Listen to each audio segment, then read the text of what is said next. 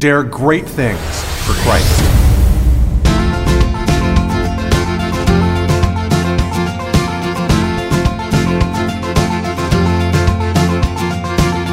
Christ calls us to dare great things. In the marketplace, as well as in the mission field, there has never been a time like the present for the spirit of the Catholic entrepreneur. Now is the time for men and women of great courage and great vision to engage our church and our culture. Now is the time to dare great things. And here is your host as we dare great things, Father Nathan Cromly, the president and founder of the St. John Institute. Ever feel like leadership is a real burden to you? I wanted today's reflection to look at the burden of the leader. Look at what St. Joseph, shows us about how anxiety and difficulty actually spur us on to an ownership that allows God to do his great work. And how we deal with anxiety and our way of carrying it through actually helps us to realize that daring something great for Christ is a privilege and an honor. This is the first part of a series of talks that I'm going to be giving on St. Joseph, biblical model for modern leaders.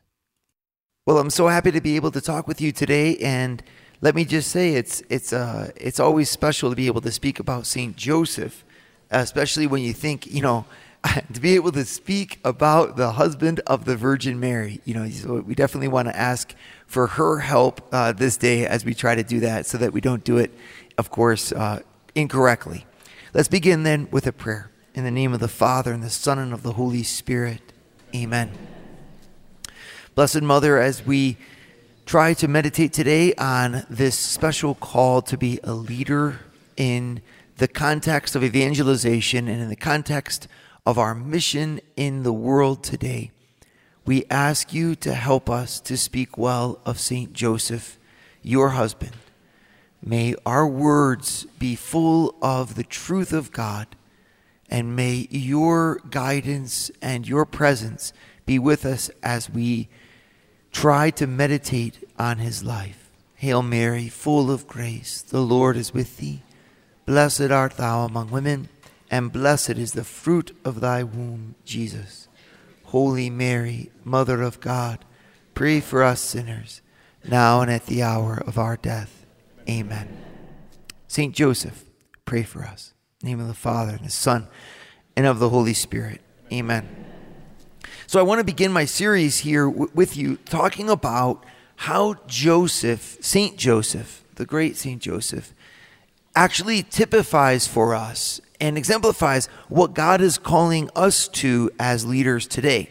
And I know that might strike you as being a bit odd, right? Because Joseph, of course, there's not a lot about him in the Bible, or so you might think. He kind of comes in and out. He doesn't say anything throughout scriptures.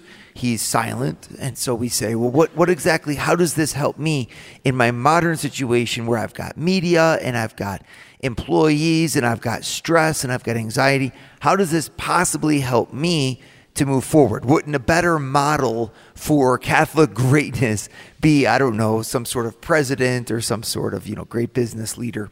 And I just say, of course, all those things are good. But St. Joseph has a special place because his greatness in the Bible was underscored as necessary in God's plan for salvation of the world.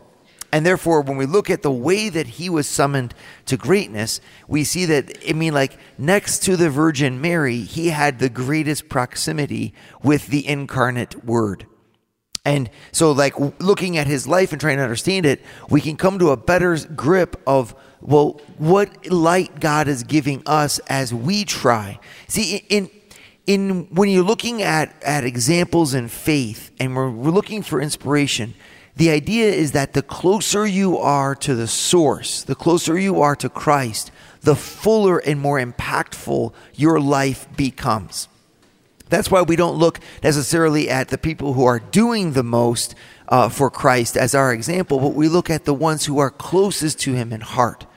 And what Joseph was for him in heart, of course, being his foster father, is absolutely singular and unique, and there's no one else on earth who did that role. And then number two, what he did as the foster father of Christ, providing for him in his birth, bringing him into Egypt, protecting him and providing for him, and giving the shelter and the structure to the Virgin Mary so that she could have intimacy with Christ. I'm sorry, but there's a lot in here to unpack, and I really want to do that with you.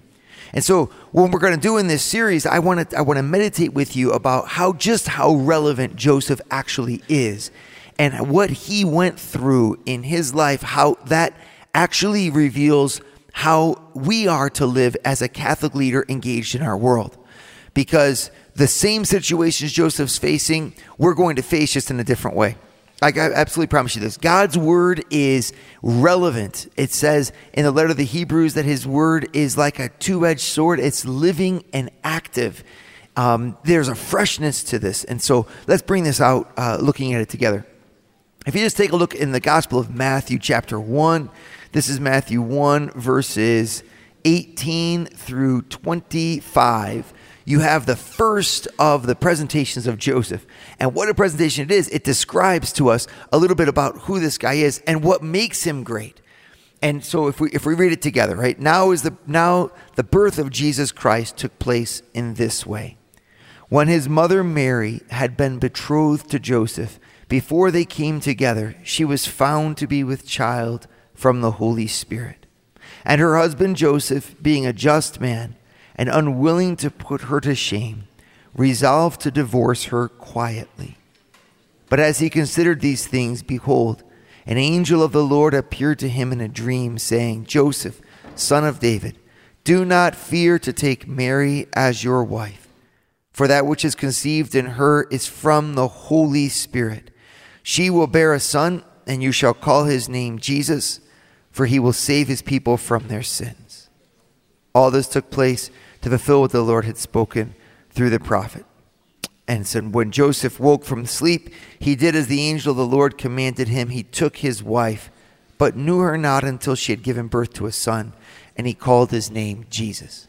So this is obviously where everything begins, right? And so let me lay this out. And then what we're going to see is actually this is an exact pattern for what we are living through a lot of times as leaders engaged in a great work for our world. The first part of this, there's three different parts in this. The first, it kind of describes the situation, and it describes the natural greatness of Joseph. And then from there, it goes on to speak about the dilemma and the anxiety that Joseph is facing. And then it speaks about how he resolves it. All right, so in the beginning, let's take a look at this first. What makes Joseph so great? Right? The greatness of Joseph is described. The birth of Jesus Christ took place in this way. So that's, of course, the whole context of the life of Joseph is in the context of Christ and his birth. It's amazing. If you think about it, when the Bible and when God presents Joseph, it doesn't say Joseph was born and he walked through the woods and he, hunted muskrat somewhere in the creeks of Northwest Ohio. This is not what he says. It says in the context of the coming of Jesus, Jesus is the name which means God saves. And so this is how the birth of the Savior, of the God who saves, came about. In that context, right there, you have the mission of Joseph. His greatness, in other words, is not from where he comes, it's from where he's going. The purpose of his life. There's an immediate way for us to think about that in our own perspective. A lot of us want to look back and say, we're great because of where we went to school, or we're great because of where we live, or we're great because of the job that we have. No, our greatness is in what God is going to do with us. Our framework of our life and where we enter in as a leader is in fulfilling that great plan that God has for us. This is our first step, and then there's going to be more. And this first step of positioning my life, ask yourself this question: what is God trying to do with my leadership? Where do I fit in? And the perspective of his greater plan for my family, for the church, and for the world. In that perspective, we can then take the other following steps. We'll look at those in just a little second here. Father Nathan is producing an ongoing source of videos to form, unite, and inspire you and your family. Go to eagleeyeministries.org. That's EAGLEEYE ministries.org. And subscribe to Eagle Eye Pro. Subscribe today. One scripture has actually situated Joseph that his life is in perspective of this birth of Jesus Christ, so the Savior, the Anointed One, the Messiah, King, Jesus, the Savior, Christos in Greek, meaning the Anointed, like the King, the Messiah, King. In this perspective, Joseph then, his life unfolds. And so the very next thing it says, listen to this, when his mother Mary had been betrothed to Joseph. We want to talk about the greatness of this fellow here. I mean, the story of his soul, I think, will never really fully be sung, because Joseph's life is absolutely marked by one amazing fact. The Virgin Mary thought enough of him to betroth herself to him. I just wanted you to think about who Mary was, and then you can understand a little bit about who this man must have been. I mean, if we even think in our own life, just how proud we are of our wives, and how our wives really kind of reflect a lot about who we are. You know, you tell me who your friends are, and I'll tell you who you are.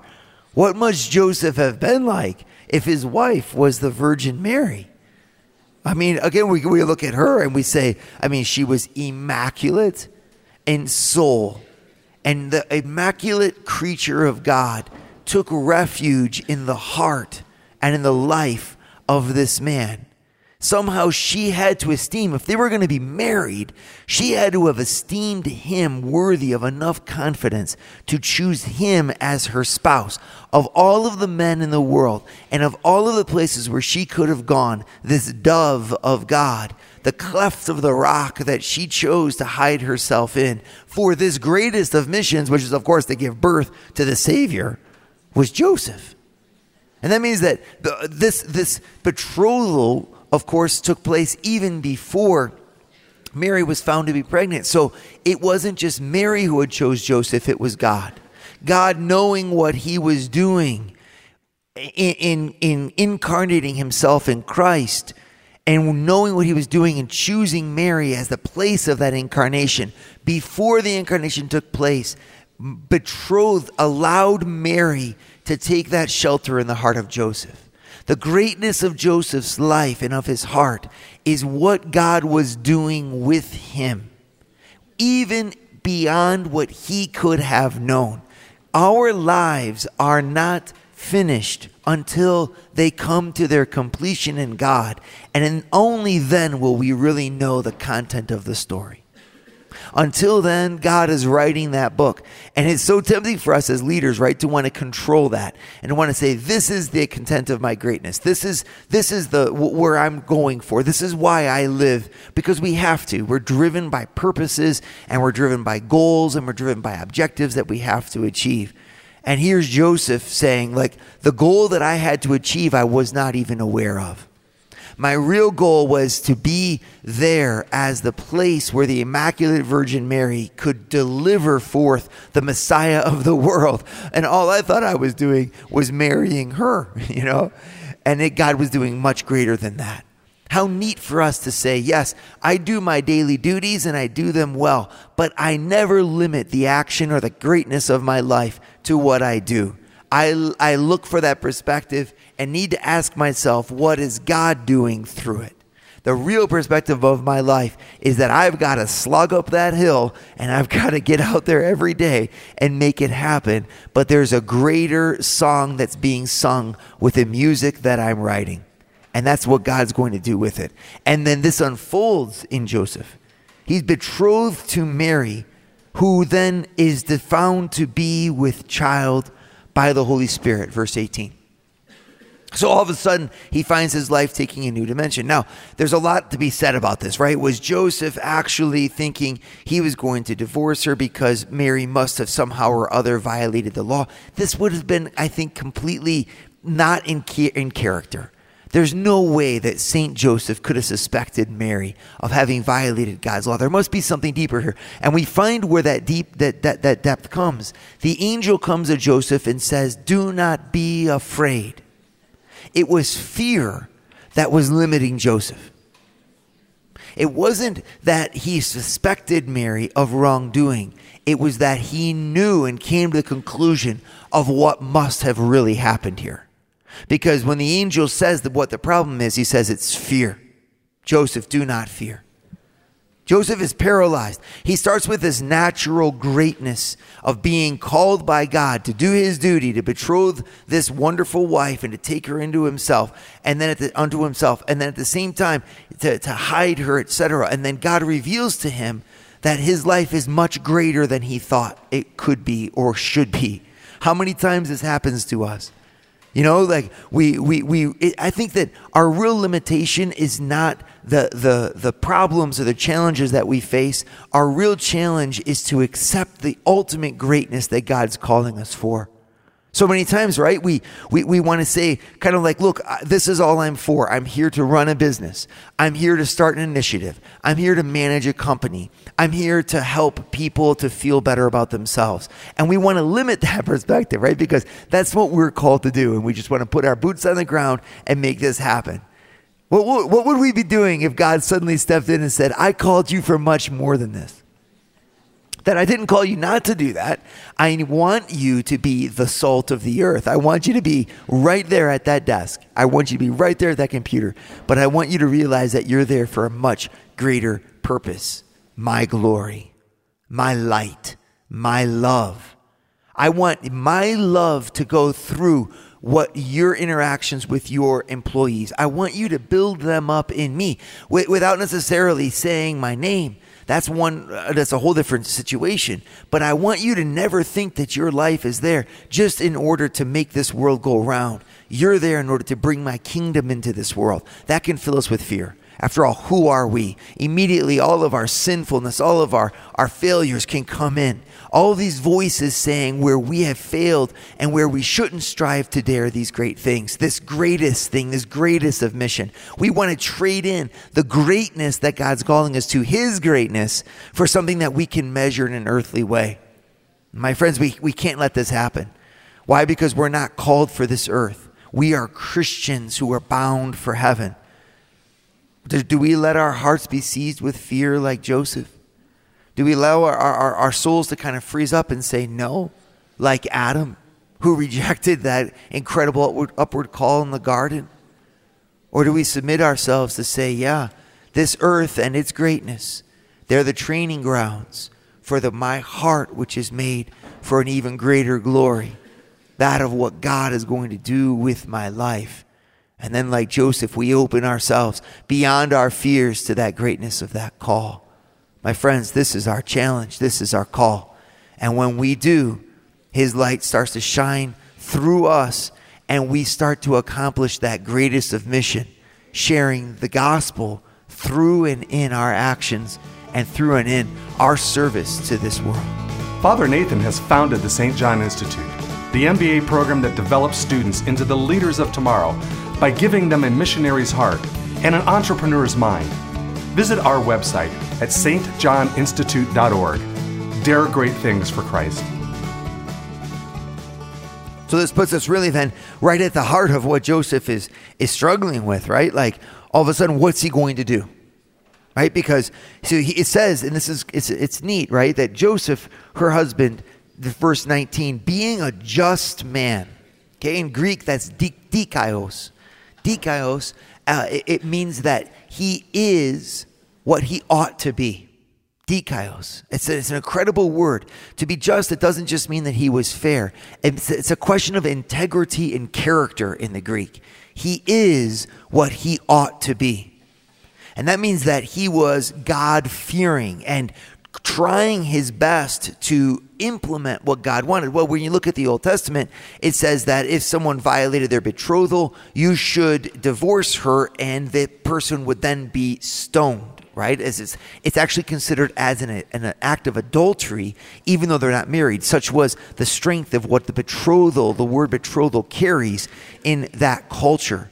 So Mary being found with child would meant that she would have, of course, violated somehow that law because they were with child before pregnancy or before marriage. You're pregnant before marriage. So what's Joseph supposed to do? He knows, and again, I'm going to hold this firmly. I mean, you can think all kinds of different things that come from the scriptures, but this one, I mean, he knows that Mary never would have sinned in that way, which means he had to have come to the logical conclusion that this came from God. And yet, according to the law, what was he to do? I mean, again, there wasn't like some sort of like little, you could call up on the phone, right? Hello, I'd like to know what I'm supposed to do here. And then they would say, well, this is what you should do. He had to pray. I think it's so cool because, again, for so many of us in our lives, we're in situations right now. We do not know what we are to do. And you can't really ask advice. You try to ask advice, you get multiple different opinions. And no one's willing to own those opinions. That's the great solitude of the leader. You're like, gosh, I wish I could say, I'm going to pay you. You're going to give me your opinion, then I'm going to hide behind you, right? If only I could do that. Or if I could ask your opinion, then I could just say, it was your opinion I followed. No, when you're the leader, you have to assume the responsibility for what you are and what you're doing. And there's Joseph saying, I need to assume the responsibility before God. What does God's law tell me to do? The very first thing he does is he goes back and he consults the word of God. And he finds there something that troubles him. He's supposed to stone her. He can't stone Mary, right? Like, that would have been a big mistake, right? And he knows this, and he has to follow his conscience, say, no, I can't do that. Well, then what's his other option? Well, it's to divorce her by a written bill of divorce. Well, he's not going to do that either because that would expose her to public shame. I mean, and so he makes this other resolution to put her away quietly, to separate himself from her quietly, meaning, and the word in Greek has a link to in secret, right? Like without public display. And that shows us where this becomes problematic. He's faced with a crisis of conscience, and there's no one who can decide but him. And he is fully responsible for what he decides. My friends, doesn't this sound familiar? Sometimes there's this regret that comes into our hearts. Why am I even daring something great for Christ? Why did I dare something great at all? I should have just stayed hidden under a rock. But if you think about it, that's even not true, right? Because when you look at your employees, don't you look at the employee who takes responsibility as someone that you want to promote and move up higher? When you're working in groups and you're managing that soccer team, don't you love it when your fellow volunteers step up to the plate and they say, I want to carry this with you? There's a laudable part of the soul to claim responsibility and ownership. And here we see Joseph pondering on his bed, how will I own this? And actually in Greek, the two verbs are special there. It says resolved. He was unwilling to put her to shame. And that word in Greek means that he'd made a resolution in his heart. He had determined, I will not put her to shame. That's kind of neat, huh? He didn't just say what the law says I must do in a written form. He had to say, I have to apply that law here in a case with a woman who did not fornicate, whose child must have come from the Holy Spirit. But what do I do? Do I accept to be that foster father? And in what role? Or do I just try to hide myself in anonymity? Joseph was called to move forward, even if it was in the darkness with respect to the how and how he was to implement that. He knew this, and so he pondered on his bed and came to a resolution. He resolved, I will not put her to shame. And so he was of mind. That's a better word in Greek because there's two words for wanting. One is to want as if you make a decision or a decree, like I resolve. And the other is to want as if you had like an orientation that you were going to follow. And the first, it says in Greek that being of mind, being of resolve, to not put her to shame or to put her to public spectacle. He was of mind to divorce her quietly. And this puts us right into his source of anxiety as he considered these things, as he pondered them. How many of us right now are pondering these things? We're just laying there. How many times as a leader we have to ponder? I think that's one of the unsung qualities of what God's calling us to do as leaders is to have and hold anxiety. I mean, right? Like, let's just trumpet this for a second, right? Because if our ability to maintain tension bespeaks what we call a tinsel strength, right? Tinsel strength is that ability to have the metal of soul to withstand the withering onslaughts of adversity. And here Joseph is showing us incredible tensile strength, incredible mettle. He's withering under this huge thing his whole life and the greatness of God. And he's looking at the Old Testament for solutions, and he's pondering in his heart to try to find and understand what God wants, and he's praying to his God. Here we find Joseph living that anxiety and embracing it and not running away.